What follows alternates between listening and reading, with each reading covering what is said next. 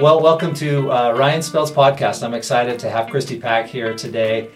She is a friend and a neighbor and a cooperator for some cool things we have going on in our local community, coming to you from Ogden, Utah. And it's a beautiful day today, so I'm excited to have Kristy Pack with me. I'm excited to be here. This is very exciting, right? Yeah, it's going to be a cool one. I actually am super excited about this one because I feel like you're one of the most successful entrepreneurs in our area, and in a shorter period of time too. So not like you've been around for decades and you have this big, following because of that. It's really been in the last 6 or 7 years that you've grown up and created this awesome business. So. It really is. It started from scratch. So I know, obviously there are bigger businesses than us around, you know what I mean? People doing more revenue with more clients than us. But I think what is something super unique about us is the speed at which we grew from scratch. Yeah. And how we got there, intentionally. Yeah. But it was not a slow grow. It was intentional and very fast. And how, I said 6 or 7 years, but I was guessing. How long has it been? 2018. It's 2013. So I think 2023. We've gone back in time. My brain is mush. No, I did not think I'd be doing this. Back in 2013, this was not where I thought it would be right now. We're coming up on year number 6. We're under 6. Yep, we're in our 5th year, coming up on year number 6. Wow. So yeah, you've done incredible things. In fact, I remember, I didn't know you at the time, but I remember when you bought the little house over there that you turned into your office and started transforming it, and it's been cool to watch. It's been fun, just like a total from scratch endeavor, but something that I knew we could do. Yeah. It's I look back now of we must have been totally crazy, you know what I mean, to start to do what we did and start when we did. But I just always knew it was going to work. Yeah. And so we just went forward and didn't look back. Cool. Cried a lot, but it's fine. Yeah. Well, I actually love that you said that because we did the same thing, started from scratch, had nothing. Yeah.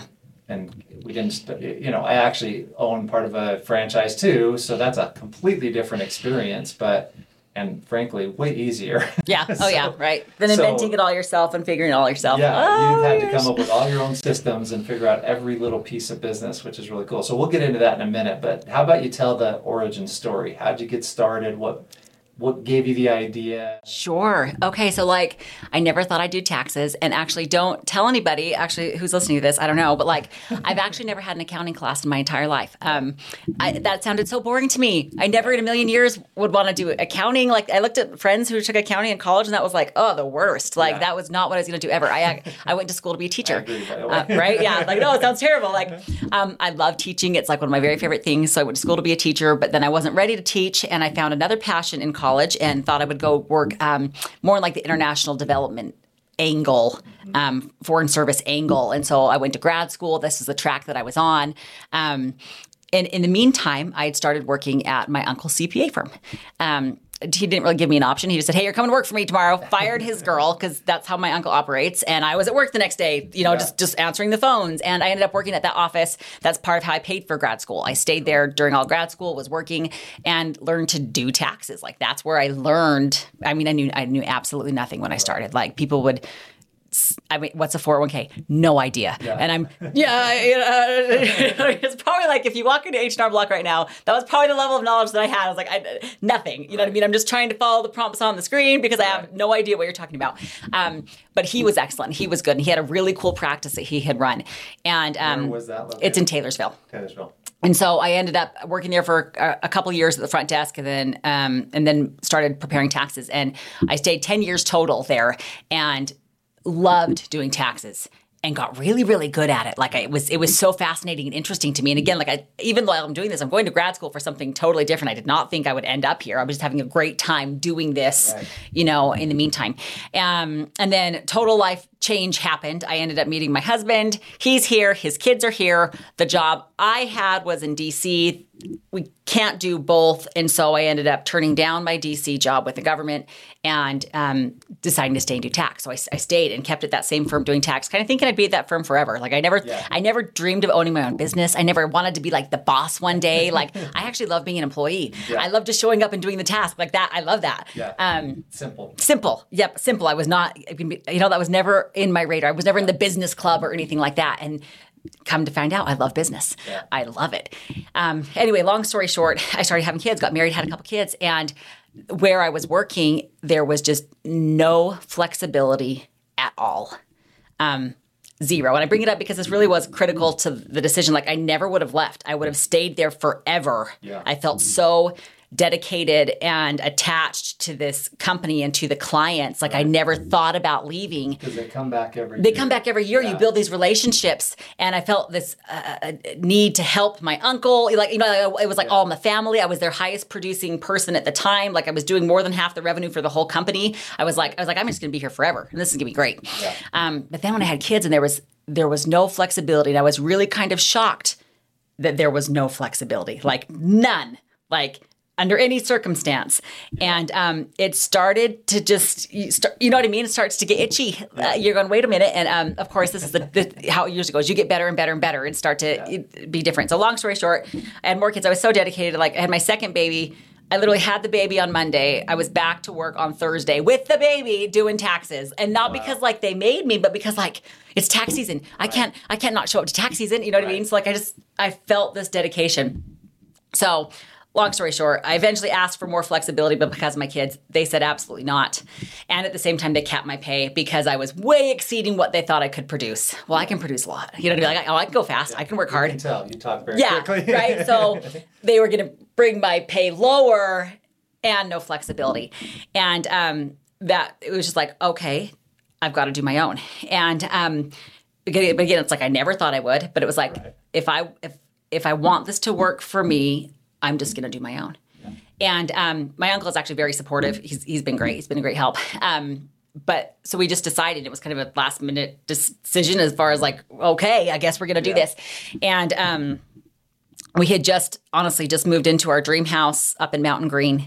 And I thought I'd work at this place forever. I would just work for taxes, doing taxes 2.5 months a year and be home with my kids the rest of the time. And life would just be great and no problem. And all of a sudden, a huge life shift, because at the same time, my husband had been involved and owned a company, and it like totally revenue stopped. We had huge changes with stuff that was going there, and so like all of our income that he had like disappeared, like overnight, like So it was like major shock. We had just moved into our dream house.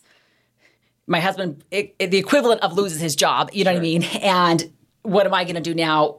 You know, with all these pieces. So we had some big choices to make, and decided to move home to North Ogden. So I could be closer to my family anyway, which is where I want to be. Yeah. And we sold our dream house up in Mountain Green, downsized, came to North Ogden, and we were able to use some cash from that sale to be able to buy the little brick house to turn into the tax office. So it was like, okay, total change of plan. Yeah. We're just going back, you know what I mean? Like, we're going to shift again and put everything we have into the tax office. And it was like a huge leap of faith, because when we started, like, we had no clients. I didn't buy into a practice. I didn't take over somebody's practice. I couldn't take any clients with me. Right. It was, we are going to start from scratch. Yeah. And I could see other practices, and I had stats that I had researched on how fast people had gone or how they gathered clients or what they did. And I had somewhat of a marketing background. Like, I knew what I could offer was great. Right. And I knew people would love it if I could get them to come. Like, I knew that. We just had to get the people. Right. And so, for example, I have a separate cousin who has a tax practice, and I'd met with him. He's the first place I went to, and I decided I was going to leave. It's like, hey, what do I need to do? You know what I mean? Yeah. What do you wish you would have done? I said, I wish I would have left 10 years earlier. I was okay, or started my own thing 10 years earlier. And for him, it took him about 10 years to reach the point where for him, he could bring in revenue of around $200,000 a year. And that's just him, working 3 months out of the year with his little practice that he could maintain. I said, okay, that's good. Okay, this is a good goal. That'd be a great goal. That'd be like an amazing goal and a dream for a stay-at-home mom that I could come work for a few months a year, you know what I mean, and support and provide for my whole family. But when I looked, I was like, man, but I don't want to take 10 years. 10 years? I don't want to take 10 years to do that. Let's try to do it in 5. Could we get even to that $200,000 mark in 5, where we actually could pay all the bills, because that's just revenue. We got to pay for everything and still be able to support the family. Could we do it in 5 years? And so from the get-go, I was like, okay, we're gonna pull the trigger. But looking back, like when we opened the office, I had a 3-year-old, a 2-year-old, and a 4-month-old.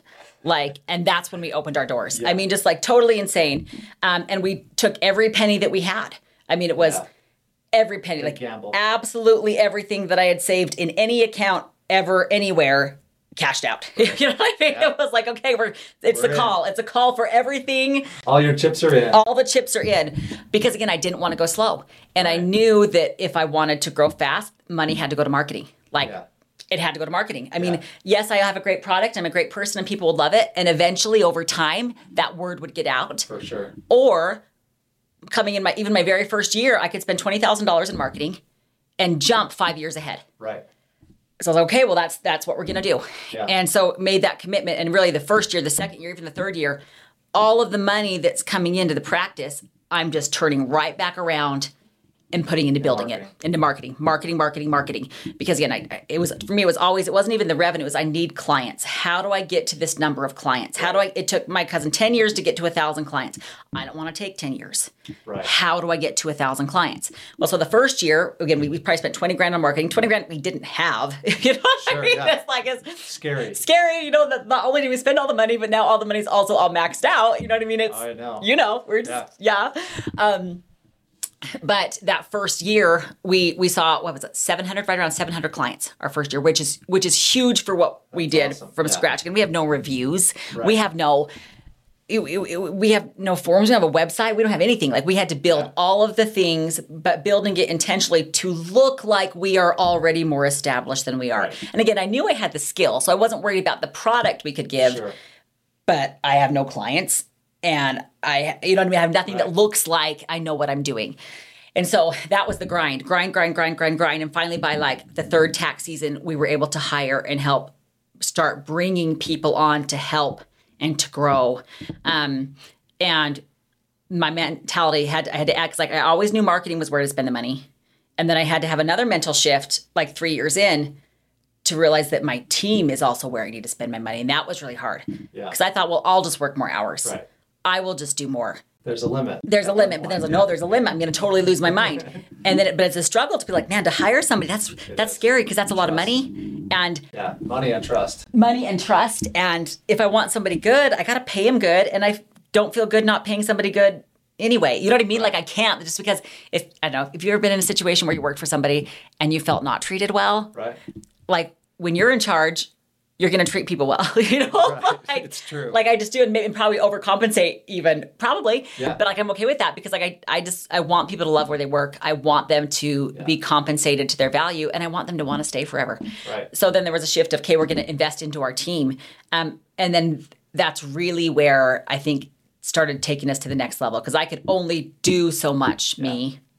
So then I had to say, it takes me 3 years to actually make any money because I just spent all the money. So I actually haven't made any money. I've been working like crazy for 3 years and made no money because all the money is in the business and I didn't get to take any of the money. It had to just keep going to keep the business alive. Right. So then finally I get to the point where, okay, I might actually make money. And make money, I mean like maybe the first year, like year 4, could I take home $30,000, please? Right. Like I'm just... Right. Can I keep some of it? You know what I mean? Like instead of just going in the hole and spending all the money. But that was the time where it's like, okay, we're going to take a jump. And instead of me taking the money, we're going to hire. And so it was like hard because we'd worked, you know what I mean? It's like, because you feel like you're going backwards. Give it to someone else. I'm finally it's going to be worth it for all my hard work. Okay, never mind. Let's take that money and give it to somebody else and invest again in this idea of the future growth that we could have. Yeah. But to return and report, it's like, okay, we just finished our 5th tax season. And for our 5th tax season, by the end of the year, we'll see just under 5,000 clients. Wow. So we went from 0 clients to 5,000 households and businesses. So way more clients than 5,000, but actually households and businesses that we do taxes for just under 5,000 this year. And it's been just steady, consistent growth. Like it's almost predictable now. We can see how many new clients we're going to get. We're going to see the direction we're going if we just stay doing what we're doing and don't bring on anything else innovative. Right. But it's been incredible. Our team has grown. Now during tax time, we're usually at 23 or 24 employees full time. Wow. During tax time. Then after tax time, we drop back down. But it's been fun to finally on this end catch a breath. Yeah. You know what I mean? Be like, oh my gosh, we were so insane and we really did risk so much and worked so hard. Yeah. But now we've developed systems and a product that hopefully, well, we know we can expand it now. Because I look backwards, like last year, I was so afraid. Well, always, I was so afraid of somebody else doing the taxes because I'm so good. And clients love me. Right. You know what I mean? Like, Right. and then I'm so afraid, Can I like, turn that over? no, they're just going to mess it up. That everyone's going to be mad. That everyone's going to leave, and everything I built's going to be gone because everybody's so mad. You know, when actually no. Like, I look back, like we have over 1,500 5-star reviews. This last tax season that we did almost 5,000 returns, I did about 10% of those. Wow. Cool. Yeah. That means 90% is being done by super capable staff members. Right. You know, like I've hired the smartest CPAs I know. You know what I mean? To come and work, you know, who are better than me, which is fantastic because they really are, you know what I mean? Yeah. And people are happy. So I'm learning that I can grow it without being tied to me. You know what I mean? Yeah, sure. Anyway, so that's just starting scary. Marketing, a ton of money scary. Hiring the team, a ton of money scary. And then we'll see what goes from here and how we want to expand it because that'll be a whole new chapter as well. I feel like we get one step down. Okay. And then, you know, we got to go learn something new for what the next part is. Sure. But anyway, that's how we got here. But like that, it's not normal growth. Yeah. Like you even look at like, take for example, there's a CPA firm downtown Ogden, traditional CPA firm. You know, they have a handful of CPAs on staff and then a staff of like 20 during tax season. That's kind of a normal size firm. They're probably doing around 3,000 tax returns a year. Wow. That's kind of a normal for a small firm. Like our outlook is different. Our target demographic is different than what everybody's going for. So we were also very intentional of like, I know who my market is. Right. And you know what I mean? Staying in my lane so that I feel like I have no competition. Right. Like I work with a ton of great CPAs at great CPA firms. They're not my competition. Right. Actually, they're a great fit for some clients that aren't our fit. Right. You know, so like we've found a little niche of people that I think are being underserved and we're just going to keep running in that direction. Yeah. Which I think has really helped. So I don't feel the competition. You know, I just see a giant market of people that we can help. So how many do you have year round? How many staff? Right now, the equivalent of 3 full-time, but really 1 admin full-time. And then there's 3 of us that work part-time actually doing the tax work. And then how long is the tax season? What is that? You know, we start seeing clients the last week of January. We end by April 15th. We've got 13 good weeks. So that's another thing when you look at, you know, truly like the revenue that we're trying to generate. Like this year, we're over $1 million this year. Great. Year number 5. Right. We didn't hit 200,000. We're probably going to hit 1.2. Yeah. Fantastic. When did we have to earn that? In 13 weeks. Right. You know, we earn a teeny little bit the rest of the year, but mostly the rest of the year we're fixing stuff and we're doing a ton of work that doesn't generate revenue. Right. So when we're talking about growing from $0 a year to how do I get to 1.2 million, it's not really in a year, it's in the first 4 months. Really 13 weeks. Yeah. How do we fit that in a sustainable way? So are a lot of your preparers your part-time thing for them because you're not doing year-round taxes very often. You're doing people. Yep. So your window's tiny. So what did that look like for most of them that are just temporary? It looks like this. They make more money working for me for 14 weeks than they do working for the big CPA firms for a whole year. Wow. And they're way happier. Yeah. Now that means that I take home a smaller share than I would if I owned a traditional CPA firm and was the partner and making all the money. Right.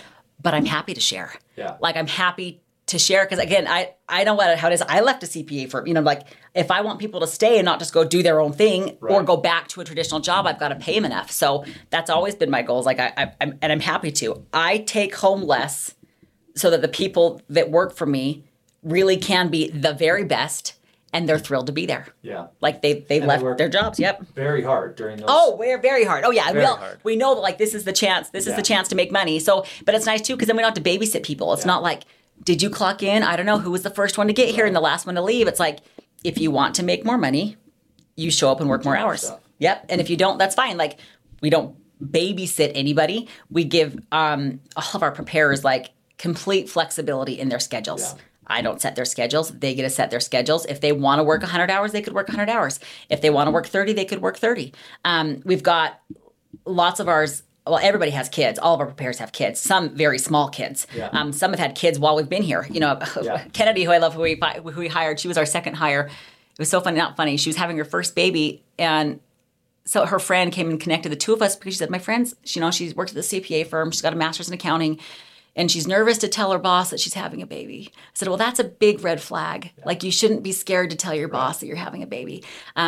So Kennedy has come to work with us, and she's just amazing. Like, we value families. Like, and we're just kind of real. Like, we know that we have families. We know that we have kids. We also want to help our clients, but like, there has to be a balance. Right. And unless it's like an extreme emergency, our families are always going to come first. Right. So and it takes people to run businesses. You have to have people doing these things, right? With lives and with people and everything. Yeah, because that's who we want, though. We want people with lives. Yeah. You know what I mean? That are not just drones or robots. And I think that's what you'll find too in our staff is like we're not. And people comment this a lot. We're not the typical CPA from the typical accountant. Like we have we show a little more personality. You are more approachable from outside looking in standpoint. And we're trying to be. We don't want to make people feel stupid. Yeah. We want to help you know what we know. Yeah. That could help you. I think that's one of my favorite parts about entrepreneurs in general. Not all of them fit the bill, but there is something about someone who wants to build. Yeah. They'll sacrifice to build. They'll step over, a dime to pick up a penny. Because they're like, this will be better for our business. This will be better for our people. And when you have that kind of vision, I think that's how you build for the long term, which is awesome.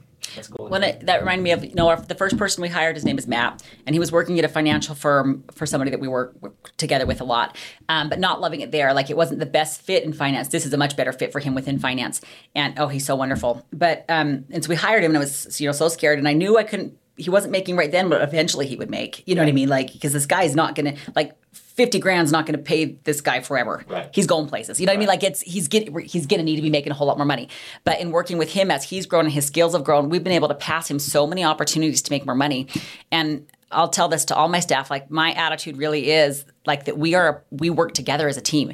And if you want to make more money, we will find a way to make you more money. Let's do it. Like, if any of us, whoever wants to make more money, we will. Yeah, we can. Yeah. We have so many connections and resources and things that we could do. Yeah. Let's find a way. You don't need to go anywhere else. You can stay here forever. I will help you make whatever money you want to make. Yeah. We'll help facilitate that for you. Very cool. Yeah, that's a superpower, I think.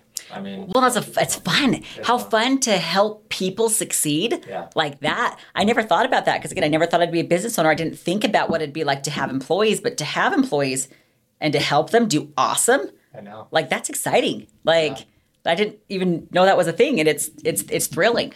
Yeah, that's cool.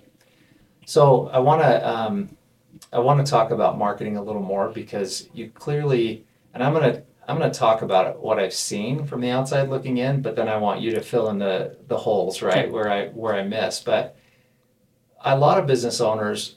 So I spend a lot of my time educating, because we sell marketing with Connection Media, and I'm like, businesses, a lot of times, there's two types. There's the ones that come in, like when I tell people we bought this RoofMax dealership, you do a lot of networking with my son, and we spent $45,000 the first year marketing.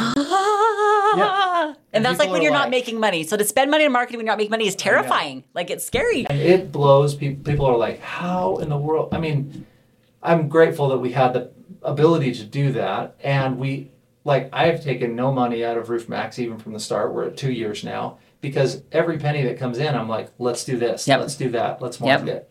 And I've seen that. How fast we want to grow. How fast we want to grow. Well, you had a different mindset. So from the outside, I think you had a creative name, and it happened to be your last name. Pack goes with tax really well, Pack Tax. But you have this check mark, which is done, right? Mm-hmm. You used orange and white, which stands out in a world that uses red and blue and green. You picked a less common color, right? You take that orange, which is very bright, stands out, and then you've been involved in a lot of things, right? You get involved. You're part of all of the community things that happen. You focus very heavily on North Ogden, which is a growing and vibrant community, which is really great. But as you've gone, like, your reach has gone much wider than that, but you happen to be located in North Ogden.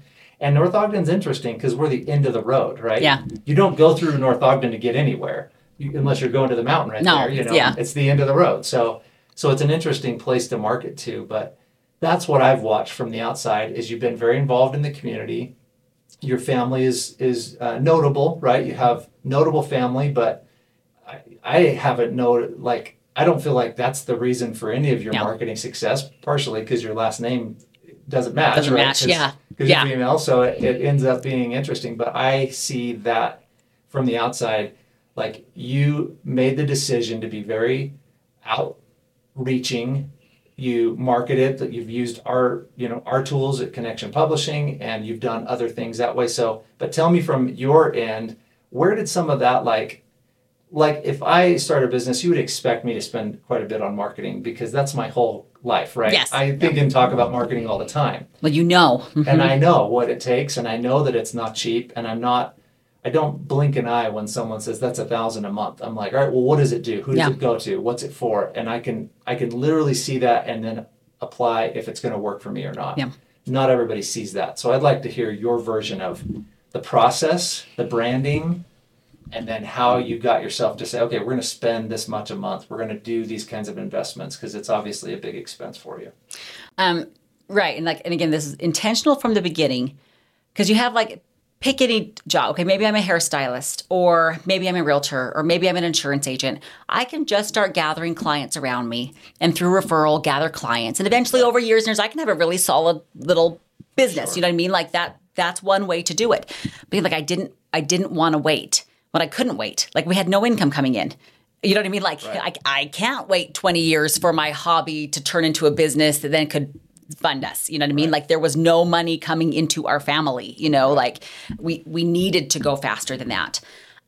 So I knew I had a great mentor who's since passed away, who was just a marketing genius. And I worked with her as her assistant for 2 years, outside of tax season when I was working at the other firm. Cause I was not making enough at that firm to survive the whole year. I had to go get a job. That was not happening there.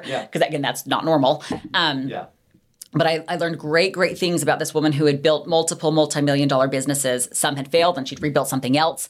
And just having this attitude of a vision and that things could work, but she was so into marketing. Marketing was like everything for her. Like she just would not stop talking about marketing. It was all marketing, but it really got drilled into my head, and I could see it because luckily I was spending her money, which was nice, and seeing campaigns work. Sure. You know what I mean? Yeah. And you like seeing campaigns not work, seeing some things work. You know what I mean? And it changed my view on money, which also so did doing taxes. Because all of a sudden I'm seeing everybody's money, and I'm seeing everybody's money, and all these people who are equally smart and equally capable making vastly different amounts of money. Right. It just gets your head turning about, are there different ways to do things? What is somebody doing different than somebody else that's creating a giant gap in where they're ending up in certain metrics, right? So I knew we'd have to do marketing so much. And if that was the first thing we did was started with branding. Like that was the first thing we did with anything was branding. And I wanted everything as much as we could in my office, every piece of mail, every piece of paper that a client got, to look as if we were a franchise. Right. Like we're not a franchise, but people are, you guys a franchise? No, we're not a franchise. But I wanted to look like that. Great. That means it looks like maybe we have our act together. We didn't just make this up and here's my little piece of paper. You know what I mean? Like I'll send it to you. We wanted to look like we were together, way more together than we were at the time. As far as the systems go, again, the product we were great at. Yeah. How to package it and do all the other stuff around it and get people to come in. That was the challenge. So we did branding first, right? All branding, and love to pick orange. My cousin also started using orange before us. It's a great color. And the main reason orange is that people pay attention to it. And what I really wanted is I wanted people to open their dang mail. And if I send you something and it's bright orange, you are more likely to open it than if I send you something and it's white. True. Just like if I put a funky stamp on slightly crooked and I handwrite something, you're more likely to open it than you will if it just looks like the big machine just spat it out. Like I know these things. True. And so, reading lots of things. So orange, we wanted to stand out. I don't like orange. It's great. It's good energy color. But I don't have any orange in my house. Right. I don't think I have any orange in my wardrobe. But everything that you'll see at our office, orange. Orange walls, orange this, orange envelopes. Yeah. Everything's orange. You know what I mean? You've been there. It's orange. But we wanted to be memorable. And I know from marketing, you have to have so many hits. People have to see you so many times before they'll trust you and think about using you, maybe over years. So I wanted people to remember. So even when it was time to do our sign, I was looking for a spot where I knew I wanted street traffic. I knew I wanted a sign in a place that people could see it. And then I went to the city as we're zoning everything, and the max size the sign could be That was a sign. That's what you did. Like I said, how big can it be? Great. And that's how we designed our sign, as big as it could possibly be. And the day they put it in, I remember like I was so embarrassed, like shamefully embarrassed because it looked so giant. I was just embarrassed coming in. It's like, what have I done? Like, it's just like, now it looks great. Now it's normal. Yeah. Now it doesn't stick out. It's part of the environment. But like at the time I was like, more residential at the time. Yeah. And that's all changed and become more commercial. But like there's giant orange signs coming in. I was like, oh gosh. But again, it's like, okay, we're looking for the long run. And then looking at marketing, I think something that really helped me let go of the idea of, can I spend this money on marketing? Okay. What helped me the most, I think, was being really clear about what metrics I was using for my goal. So for me, my goal was the number of tax returns I could file. It wasn't how much revenue. It wasn't how much money. I mean, it wasn't, it didn't matter about that. Like even the first year, oh my gosh, we had some tax returns we did for so cheap. Like just because people were like, oh, my guy did it for $25. Well, you do it for $25? Yes, come in. Like because at the time it was like, because what was my goal? Number of tax returns.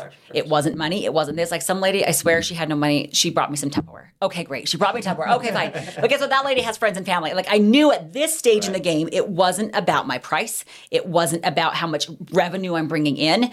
It was 100% about how many clients come in, how many tax returns I do. So that was the metric I focused on. How many did you do your first year? 700, right around 700. Oh, you said that. Yeah. Uh-huh. Okay. So, but that's a lot. That's huge. Yeah. But had I thought about money, if I've got to make this much money because my family needs this much money to pay their bills, or I need this much money to do this, I would have been way more hesitant to spend $20,000 on marketing. Okay. But instead, I said, well, I want clients. If I think the first year is like, can I get 500 clients? This first year, I want 500 clients. Would I be willing to pay $20,000 in marketing right now to have 500 clients through the door? Absolutely. Yeah. Because I know that client is worth so much more than just this 1 year. My clients are repeat clients. Right. So even if I had to spend $150 to get the client to come through the door and they pay me $150 and I've really lost money by the time we put all the stuff into it, they're going to come for years. They're going to refer their friends and family for years. That's an investment. So by focusing on just, again, not the money, I think it would have made my stuff go backwards. But focusing on my goal was just the number of tax returns. So then it was just a trade. Well, how many tax returns can I buy for $20,000 of marketing? Right. Great. And then the more we could spend on marketing, the more tax returns we're going to do. Yeah. So how fast we want to grow this metric will determine how much cash here we're gonna put in that will translate, to actual clients. Yeah, I love it. One of the things you said earlier too was you knew who your target was, and I always define that as your who, right? Yeah. Who's your who? Who are you talking to? What's their why for doing business with you? We focus in the business world on our why, which is why we do what we do. But I always ask, well, why does your client like doing business with you? Because that's your marketing. And then when you're picking places to market, you pick them based on where your who spends their time and why they would do business with you. Which I love your approach right now, which is the highest rated tax nerds in Utah, right? And you do have incredible ratings, and you do, your customer service obviously is very good because people love it and they're happy with you. But it's just such a powerful thing to say. We're the highest rated tax nerds in Utah, right? Yep. Why would you do business with anyone else? We're the ones. And your primary client are, traditional, have a job, get their get their W-2, do their taxes, and that's you have some outside of that, but of course that's your primary clientele, and that's who you focused really well on, which is kind of cool. Well, and it was a market that was severely underserved. Yeah. That you think that they wouldn't be, but big CPA firms with their big pricing is going more towards businesses, estates, wealthy individuals who it's actually helpful for them to spend $3,000 or $4,000 a year to do all their tax stuff like that, and everybody wins. Or you have a super low income crowd that's going to H&R Block that's spending $500 or $600 doing their taxes because they don't know any better. Right. They don't know that they're paying more. You know what I mean? Too much. Right? Too much. And so by just focusing on just normal people with reasonable pricing, but providing a product that they are so thrilled with, they'd come back forever. And it's not just the one time I had that one hard thing, so I'll pay someone. It's like, no, this is a reasonable expense. I would pay this. Right. If I would pay this, so would my friends and family. And it's way better than TurboTax and almost the same price. Right. It was like nobody was competing at that price point for this same market. Do you want to hear a funny piece from the outside? Yes. I referred one of my employees to you. I'm not going to out whoever it is. I referred an employee to you. She and her husband, I would say kind of cheap, right? They want to keep it to themselves and they do it themselves. Well, right? I do my own taxes. I can get that. They do their own taxes. They don't want to spend any money on it. They don't want to pay anybody. They can figure it out. Smart, educated people, right? They can do it.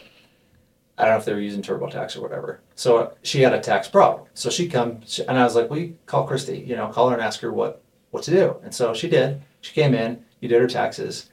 And afterwards, I was like, how'd it go? And she's like, it was really good. She's like, I think I might just do that every year. That was so much easier than doing it myself. And I was like, that's awesome. It is, right? It's easier to have someone do it and take that little piece off your to-do list and be like, I have Pack Tax do my taxes, and it's easier. And I think that's I love our industry. Retention's high. If we will, because the bar is also very low. The standard of the service people are getting at a national chain or even at a lot of big CPA firms isn't great. Oh, it's not. And it's expensive. And so, gosh, if we can come and offer a great product at not super expensive, right? Who are we competing with? Right. We're killing H&R Block. We're going to kill the CPA firms of the people that we want. Right. You know what I mean? That our demographic, because they don't really fit there, and it's overpriced there. It's because I want things to be a win for clients because I want the clients to always come back. Yeah. So I can't hose clients. Right. We have to fix our mistakes. We have to keep our pricing reasonable because we want people forever. Right. So I'm very aware of that. And I think that's made it so that clients feel comfortable. They know we're not going to take advantage of them because it's not just like we're going to take your money right now and then good luck next time. It's like, no, we're going to charge reasonably. And if we make mistakes, which we sometimes do, everybody does, we're going to be so good at fixing them. And we're going to make it so that you don't have any problems with it. We're taking care of people so that they come back. Even if we had made a mistake, we want them to come back. We want it to be a good deal, something we can be proud of. There's such wisdom in that, and it's cool that you have that. I read a lot about Jeff Bezos and starting Amazon, and he said, we're going to be the world's first customer-centric company. And truthfully, the CPA way of doing business is very CPA-oriented. Mm-hmm. We do it this way. You have to fit our mold, and this is who we work with. And in your approach, you're like, you're our way of doing business. We're going to mold ourselves to what you need to do something good, something important, something that's needed, but we're going to do it in your way. You're number one. We're going to do what we can to help you. And I think that's pretty unique, and that's pretty cool that you do that. And I talk about it all the time. I don't know that we accomplish it, but I want to. We're working on it, yeah. Well, it's nice now to be the point again. The first year is man, that one guy that just insisted he was not paid more than $25. Okay, we'll do it for $25. Okay, we don't do that anymore. We also have to have boundaries and be reasonable. But but it's nice now because now, we have enough experience and breadth, right, that we can say it has to be a win-win situation. Right. We only want clients that want to be here and want to work with us, and vice versa.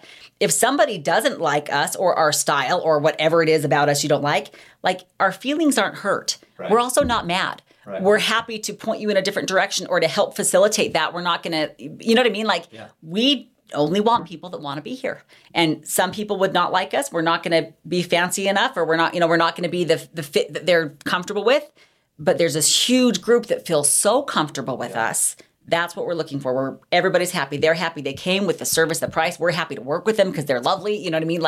We work together. Nobody on either end is taking advantage of the other person. Yeah, I love it. That's great. So I want to move into a different area. I want to talk about the systems because you've had to create systems within your company. You started from scratch. This is something that I value a lot, and it's interesting because right now we're in the middle of a breakdown of one of our primary systems, and it's because the software company who we have been working with for 5 years, has changed their quote policy. Anytime I hear a company say, we have a new policy, it means we need more money. That's what it really means. And they've changed their policy to where we've had these internal users, which are our employees that operate in the system and we pay for them, but the external were just external accounts that didn't have to pay. And for example, we work with a lot of cities, so city employees who submit articles that will go into our publications can go in and operate. They just submit things, and that Easy. comes into our system. Yep. And we use it, right? We get it to our internal people, and we can use it.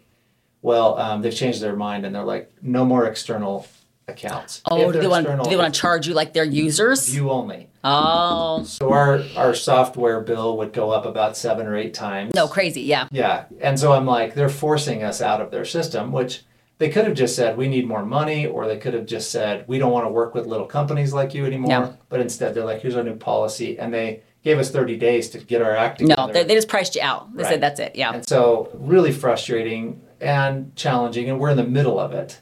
And a lot of our system was built around the software and how it works. But I'd love to hear, because I know when you have incredible growth like you've had, you have to develop systems for intake, systems for customer service, systems for, how to get the things done right, I'm sure there's software that you've been able to use, but I want to hear more about the human systems and the things that you've established as you've grown and experienced those growing pains. Well, and it kind of, because again, initially it was just me. So I'm the system. You know what I mean? Or maybe I have a little front desk helper, but I can just manage everything on my own spreadsheet and we're fine. We, of course, use a software to prepare the taxes, but I just want to say thank you to any client that's still here, because we're learning, and people say, oh, how's business going? Oh, we're learning. Yeah. We're learning so much. And a lot of that learning comes with systems, because our systems keep having to change as our growth changes and our problems change. So from the beginning where it was like, okay, we're just going to have little checklists and a spreadsheet and that's going to handle things, to that doesn't work with 5,000 clients and a staff of 20. Right. Okay, so we've had to develop, and like the first poor clients, the first few years, we kept even like the external software we were trying to use to communicate with. There's not one that does everything I love. Right. And so we've bounced around, which is incredibly inconvenient for clients because their stuff's in different places. You know what I mean? Because one was terrible. We tried this, and then then the software changed. Or they sold out to a different company and totally changed, and now it's not what we want anymore. So we had a lot of hiccups trying to find the software that can help us manage everything. And I know there are some out there that say they do everything, but I'm so particular in certain things. There isn't one that does this each piece the way I want it done. So now what we have is we have an internal system that manages many different softwares to pick the piece that we want. So for example, we have the how we do our scheduling is a certain software, and how we take our payments is a certain software. Now, luckily those two now can be together, but for a long time they weren't, because I wanted the best of the pieces. Right. So my system, so I had to piece it together. And even now, same thing with our phone system. We've changed it 4 times till we found the way we wanted it. How we get our reviews, that's a separate system, because I don't want to use the one that's in the one I'm already paying for, because it's terrible. Right. I want to use the very best one that will get me the one. So we've pieced everything together. And during this time, I've been vocal to the companies that we're using about feedback. Yeah. But you guys, you are so much worse than this company. You're awesome. But if you just fix these 3 things, we wouldn't have to go over and use this other software as well, So we've been trying to give feedback for a lot of things like that. So we've streamlined a little bit more. So instead of 7 different things, we probably now have 3 or 4 that we're still managing. But the systems are there's the software system, but with people, right? So we've I want to manage by checklist. You read that book. Have you read that book, man? It's called Checklist. It's all about a checklist. Okay, it's really good. It's all about a checklist. You manage your whole everything with checklists. Everybody has a checklist. That's how you can manage everything, every task. So yes, kind of, we try to do that. But we do have certain checklists, and repetition is our system and built into our system. I want the scripting to be exact. Mm-hmm. I want the exact order that we operate of every single thing to be the exact same every time. So that, Ryan, if you came in and I did your taxes, or you came in and Matt did his taxes, the exact same things happened in the exact same things in same order. And even this past year, we redid all of our offices so that they were the exact same, so that whoever's sitting wherever, the stapler's right there and the paper that you need's right there, we want things to be almost, yeah. Almost. We want things uniform so that we can just follow it, because we have so many moving pieces with taxes. It's so easy to make a mistake, because we are taking so much data and trying to put it into the one right answer. So if we can take the actual process of what we're doing and make so we don't have to think about it, because we ask the exact same questions in the exact same order, and we print the exact same thing at the exact same time. And, It's like a dance. It's choreographed, right? And so that when we're meeting with a client, what we're doing is totally choreographed so that we can focus on them and their information and producing the right result. So, but that means we've got to script and systemize and checklist and choreograph everything that's happening. So people come and get their taxes done. We'll talk for 20 minutes. I will have done so many things while we're talking. Like, you know what I mean? It's like serious. If they could just like, so much is happening while we're talking, but now it's like memory. All the buttons that I'm pushing, all the things that I'm doing, like what I'm producing, and we're able to do it so much faster than a lot of other firms because we're following this very strict dance. And that also is what helps keep our prices down. Right. We can meet with you for half an hour instead of 2 hours. Right. Well, great. Then I don't have to charge you 4 times as much because we can do way more volume in the same amount of time. So, but it's ever changing our systems with people with our employees. Like we're constantly changing and evolving because like I want everybody on our staff to not be babysat. I want them to feel like they have authority in their given little area. You know what I mean? Like that they're empowered to do things. But with that sometimes comes that, well, if you don't have a system in place, people will just make a decision. Because we're empowering them to make decisions, which sometimes it's the right one and sometimes it's not. Right. So it's a constant battle of, yes, please innovate. Please think of a solution to this. Don't come to me find a solution. What's the solution? Right. But then if it's not the right solution, that's where we're flagged to go build it into the system of now we know exactly how to handle this exact same thing every single time. So our next thing that we're building the system for is dealing with all of the IRS letters. In the past, we could just deal with them. A letter came. Right. They email it to us, we fix it, we send it. But now the volume's so great as our client base grows, that doesn't work. Even an Excel spreadsheet doesn't work. Right. Like it's too much. We start dropping things. So we need a system. And we're going to use another piece of software for that that's separate from our tax software because our tax software won't do it to help us track those. So it's just, like I said, we're just learning. We just keep learning and reinventing the systems, but insisting on the system. And that's something we don't babysit people, but like, you also have to do it the way we want it done. Yeah. Like that's also the only way it's going to work is if you do it in the parameters of how we want it done. That's awesome. Yeah, we always say if it's not in Podio, which now has to change, but if it's not in Podio, it didn't happen. Yeah. For my sales team, that's really important because they don't want to take notes when they're out talking to someone. But what happens when one sales rep meets you at one meeting and you go to another meeting and another sales rep meets you the same day? And you would be surprised how often this happens. And I'm like, well, if you didn't put it in Podio, you don't have any claim. No. Like, I can't prove one way or another who saw who first or whatever, so it's really challenging, but that's use the system. Well, and that's like one of our systems for like, okay, so you got to prepare the taxes, right? So we've gone through all the stuff to prepare it. Then you got to file it and make sure it's filed and accepted and all the things are okay long after the person leaves and is paid.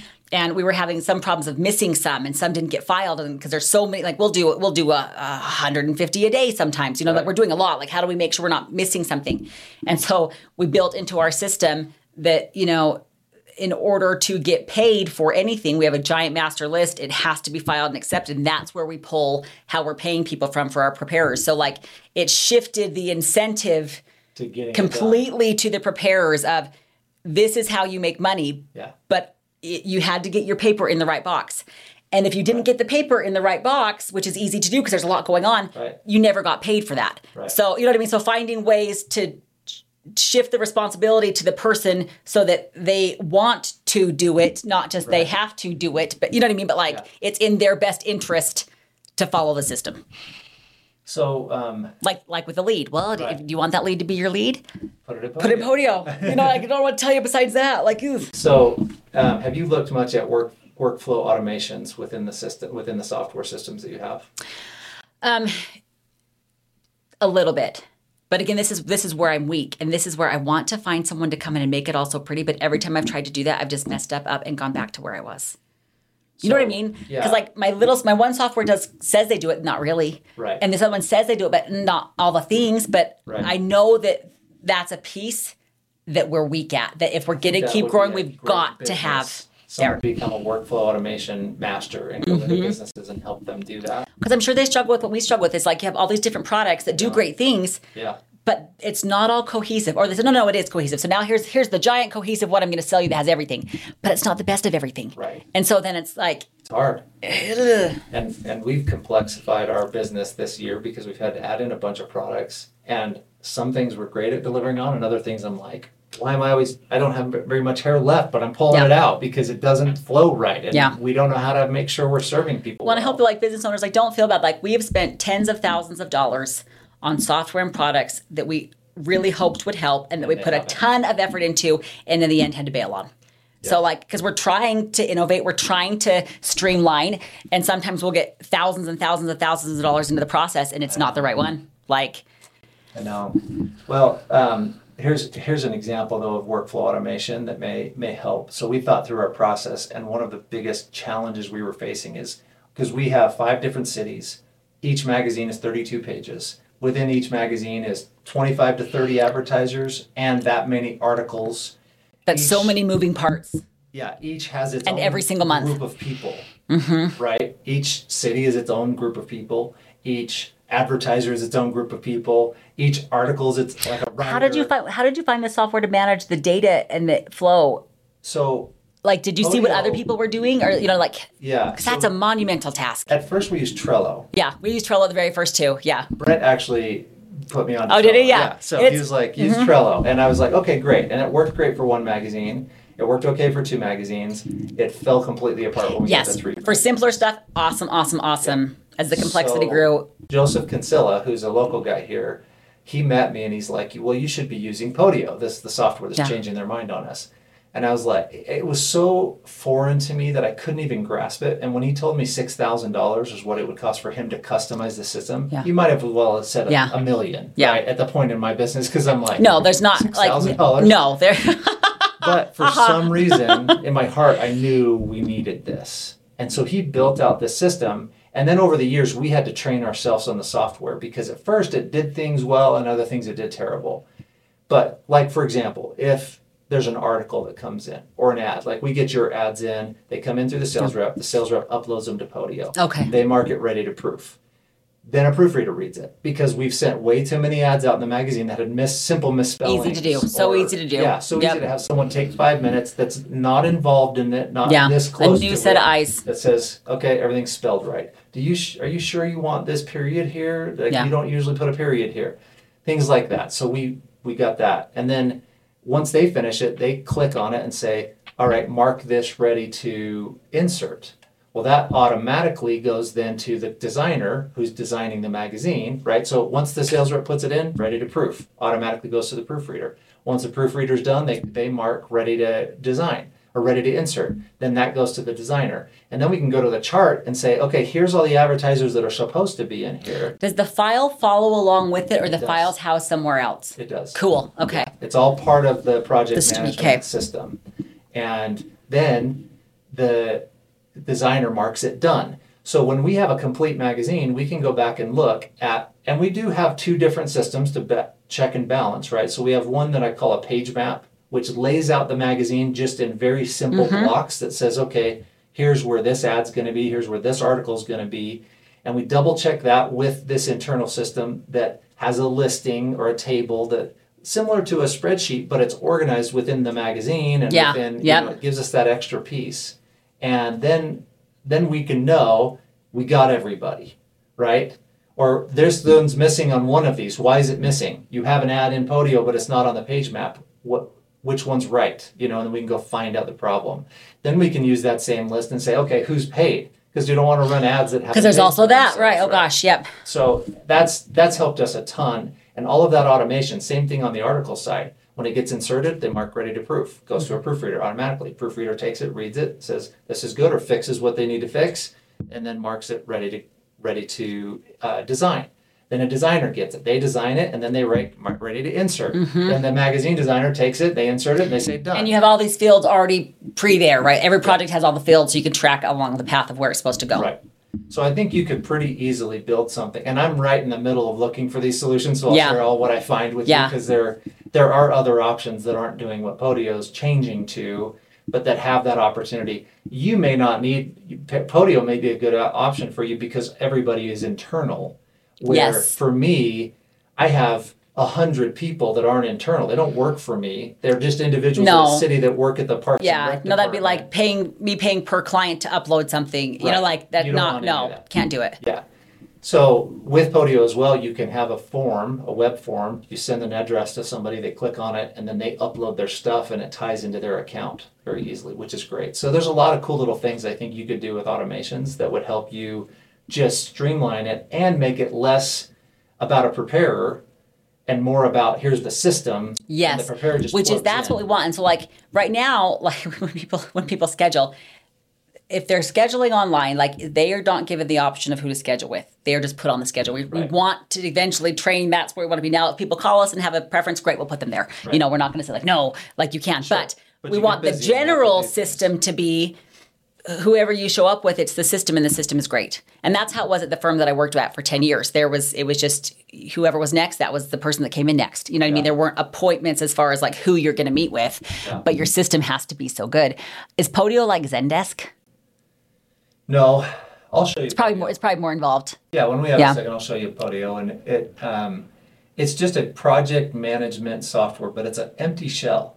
So to build out Podio, you have to kind of think about what you want. Yeah, and probably hire a consultant to come build it. That's like we used Infusionsoft for a while. I don't know if you used Infusionsoft. Yeah, Infusionsoft is a walled garden. Like they've got their way of doing things. Yeah. Where Podio, there has to be some walls, right? Because they have to set up the structure of the thing. But you build in your own apps, and there's an app store where you can go and say, okay, I need a CRM app. Yeah, widget things that are already existing. But then you can customize that too. So you can take their base idea and then say, okay, we'll make the app do this. And it's really integrated into what we do. So it's really frustrating that they've done this to us, but it happens, and we'll find something else to be similar. So we have this other software that we use. There's a different tax company that I've been involved with that has a different demographic, different clientele. We're working with high-end tax strategies, mostly for physicians that aren't in Utah. So I've been working with them for a bit, and we're using a very expensive software just for the client management. And it's very expensive, but man, it's awesome. Right. You know what I mean? But it's probably worth it. And I'd love it, that piece, but then I also want it to connect to my software, which the one I use does. You know what I mean? It's like, okay, and my husband's a programmer. Can't he just fix all this for me? No, the answer is no. He's not gonna build me something, and he's not gonna fix any of my problems. I'm gonna have to figure out how to fix my own problems. Yeah. But I bet he could figure out Podio because I figured it out. And I'm sure he could. Guy. Yeah. And then how to make things flow each time. That's like, thank you to the clients who've put up with us changing systems like 5 minutes. We're trying to find just the best way. We really are. Like, sorry for the inconvenience. You'll find it. You do great. Well, and especially with growth, it's like with you, 1 magazine, not a problem. Right. 2, okay. But the more and more that grows, it's like, wait a minute, like. I wrote this in a blog post. I'm like, when it was the 3rd time I had to go apologize to a city officials for putting the wrong article in the wrong magazine. Yeah. And I didn't realize it till it went to print, and somebody's like, "Why are you writing about the North Ogden Library no, seriously? in Syracuse?" And I'm like, we should have a series that's just on the goofs that we've made as business owners. Wouldn't it make people feel so good? Because you think, like you look at somebody with a successful business, like, wow, look at you. Yeah. Look at you, Ryan. You have 5 magazines. You have made it. You know exactly what you're doing. You must be, no. It's like, oh my gosh, we've screwed up so many times. Like, I think it would be interesting. Plus, it will tell you how we dealt with our screw-ups. You know what I mean? Because like everybody's going to make those mistakes, but like it's so true. We could laugh at your mistakes and you could laugh at my mistakes. Oh, some are bad. Yeah. And a lot of people aren't willing to share those things. When we first had North Ogden magazine, one of the ideas we had was publish an embarrassing moment and let people share. Yeah. Well, once we got through all our embarrassing moments, nobody else wanted to say it. I know. Like, okay, me and you telling everything that we've ever done wrong, and then nobody else. Nobody else. Yeah, they would want to do it. I don't know. Maybe they would. You never know. So maybe. Well, last question. We've been going for a while. Me and you could talk forever because we jive, Ryan. Yeah, it's awesome. But if you had someone who is a brand new entrepreneur or thinking about starting a business, what advice would you give them in the very beginning stages? Like, what would you say, here's your first thing to focus on. Here's what to follow this path. What would you do? I would say you need to find a mentor who you're not paying money to that will give you some good sound advice. And that's probably my first stop. And that was my first stop.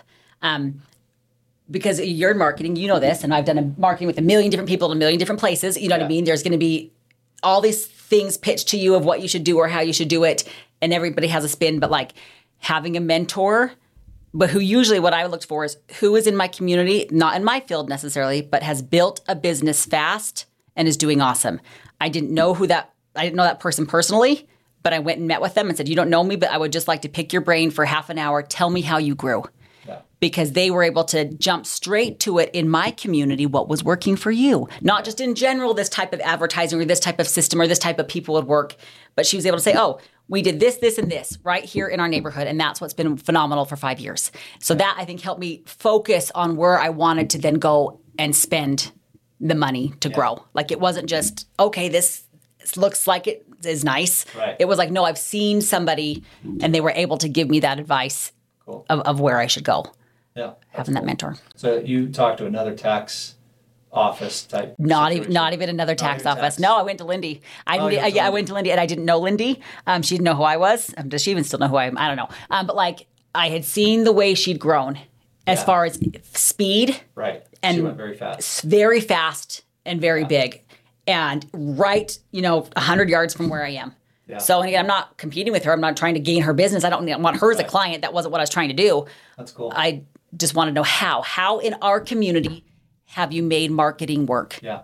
And that put me on a good path. So find somebody that's where you want to do business, that's being successful in the time frame you want to be successful, and pick their brain.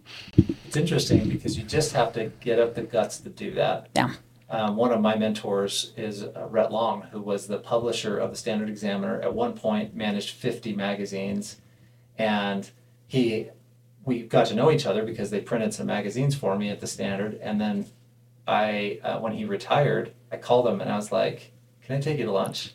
Yeah. You just have to get up the guts to do that. And I just picked his brain, and then he consulted for me for free for like 2 years. Yeah. And I was like, "How much do I should pay you? Like, I want to pay you." And he's like, "I'm retired. I don't need any money. I like what you're doing. It's cool, and I'd love to help." See, like that's tapping into those.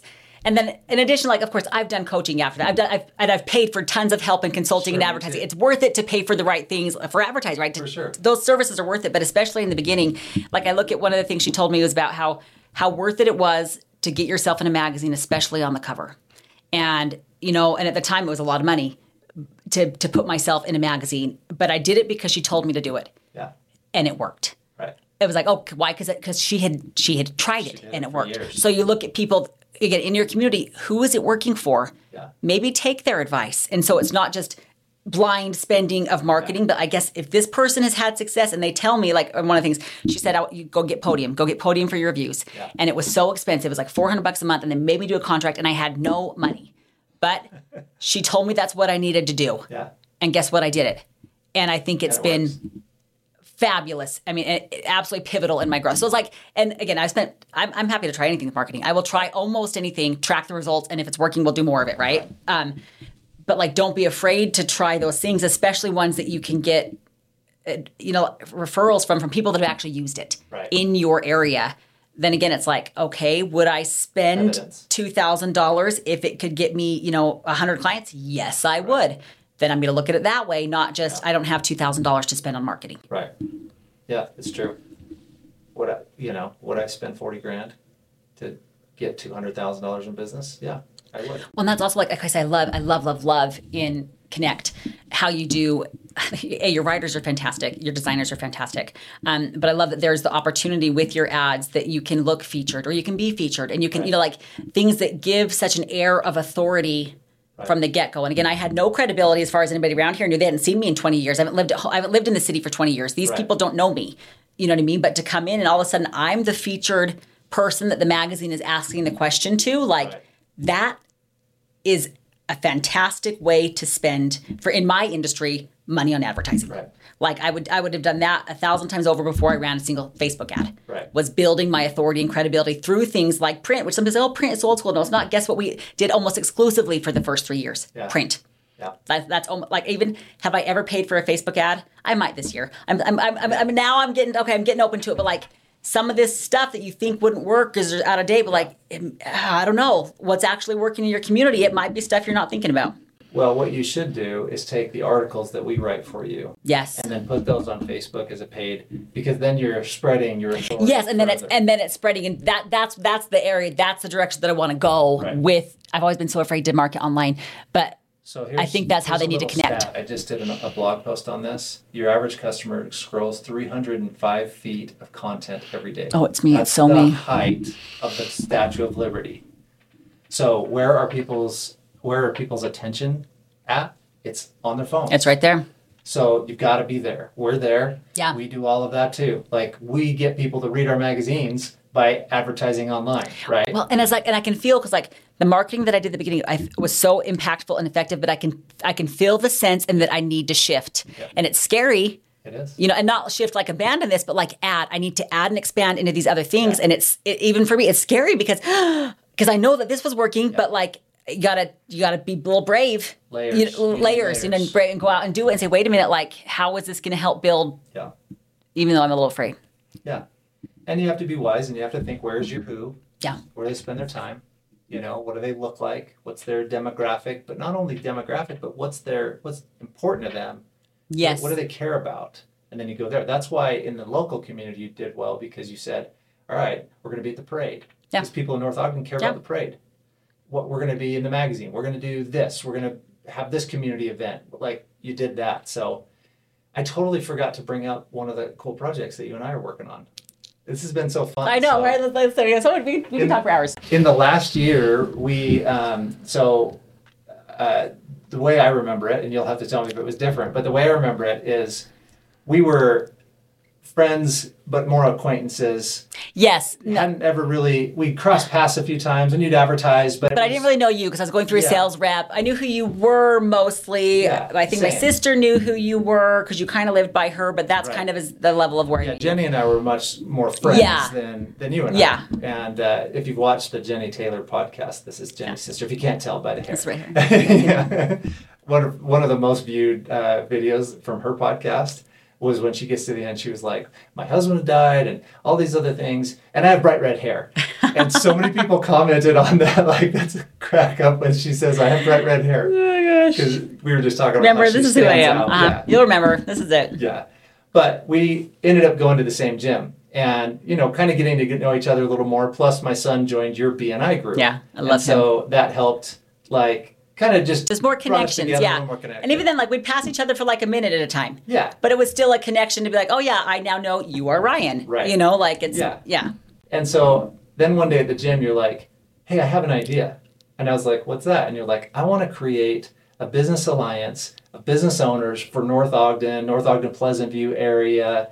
And all I know is I said, I'm in. Whatever you want to do, I'm in. Let's do it. Okay. And that's probably a life-changing moment, Ryan, because I was so excited and determined. I knew I wanted to do it, and I don't know how to do it. And I think if you'd been like, I don't know, I'd probably like, yeah, you're right. We shouldn't do this. But like the fact that you were like, I'm in, I was like, oh, if Ryan Spelts is in, then we can do it. Like really, like it gave me that confidence. Like I know in my heart that we need to do it, but like me, but if Ryan's in, okay. Yeah. Then this we can make this real. Same way. I was like, if Kristy's doing it, I'm doing I know, right? It's like that's awesome. That's how we all feel. We all like you're a little insecure about certain things, but it's like together, we could build something awesome. Super, super awesome. And it's going great. We're still figuring it out. Like you, just like starting a business. This isn't. No, and it's been a slow rollout because we're all so busy. But we should talk sometime just about the business alliance. I'm really excited about what's going to be cooking and going on, and we're about to launch out campaigns.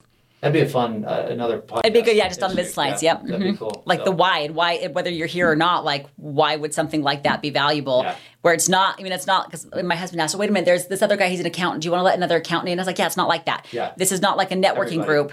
This is an alliance of business owners. Like we want everybody. I don't care if you're my direct competitor. Come be in the alliance with me. Like as business owners, we have a lot of power together.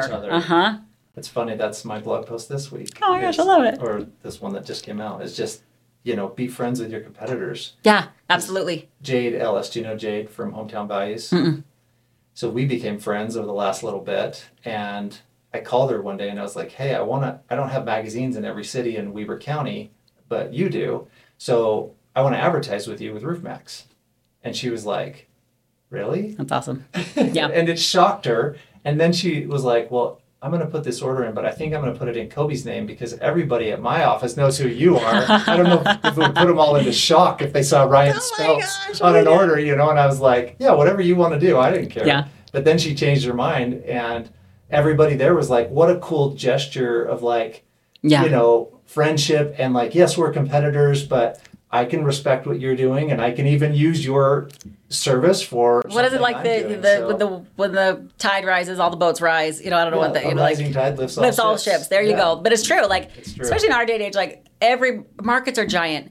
there's so much access to people all over the place that it's like, I love meeting competitors. I love meeting because a lot of them turn into colleagues. Yeah. We're actually like, true. Because no matter what business you're in, some people just won't like you. Right. Like that's just what it's going to be. So there might be some people that just don't like me, but they might like that person. Right. And we can at least share those clients. You know what I mean? Like there's always going to be at least some level where we can collaborate. Yeah, I love that. That's a super cool approach to business, and that's what the Alliance has been about, which is really fun. So that'll be a fun project to keep developing. Yeah, it's getting like it's on its way. Now we got Ashley involved to get some tasks done. It's gonna be good.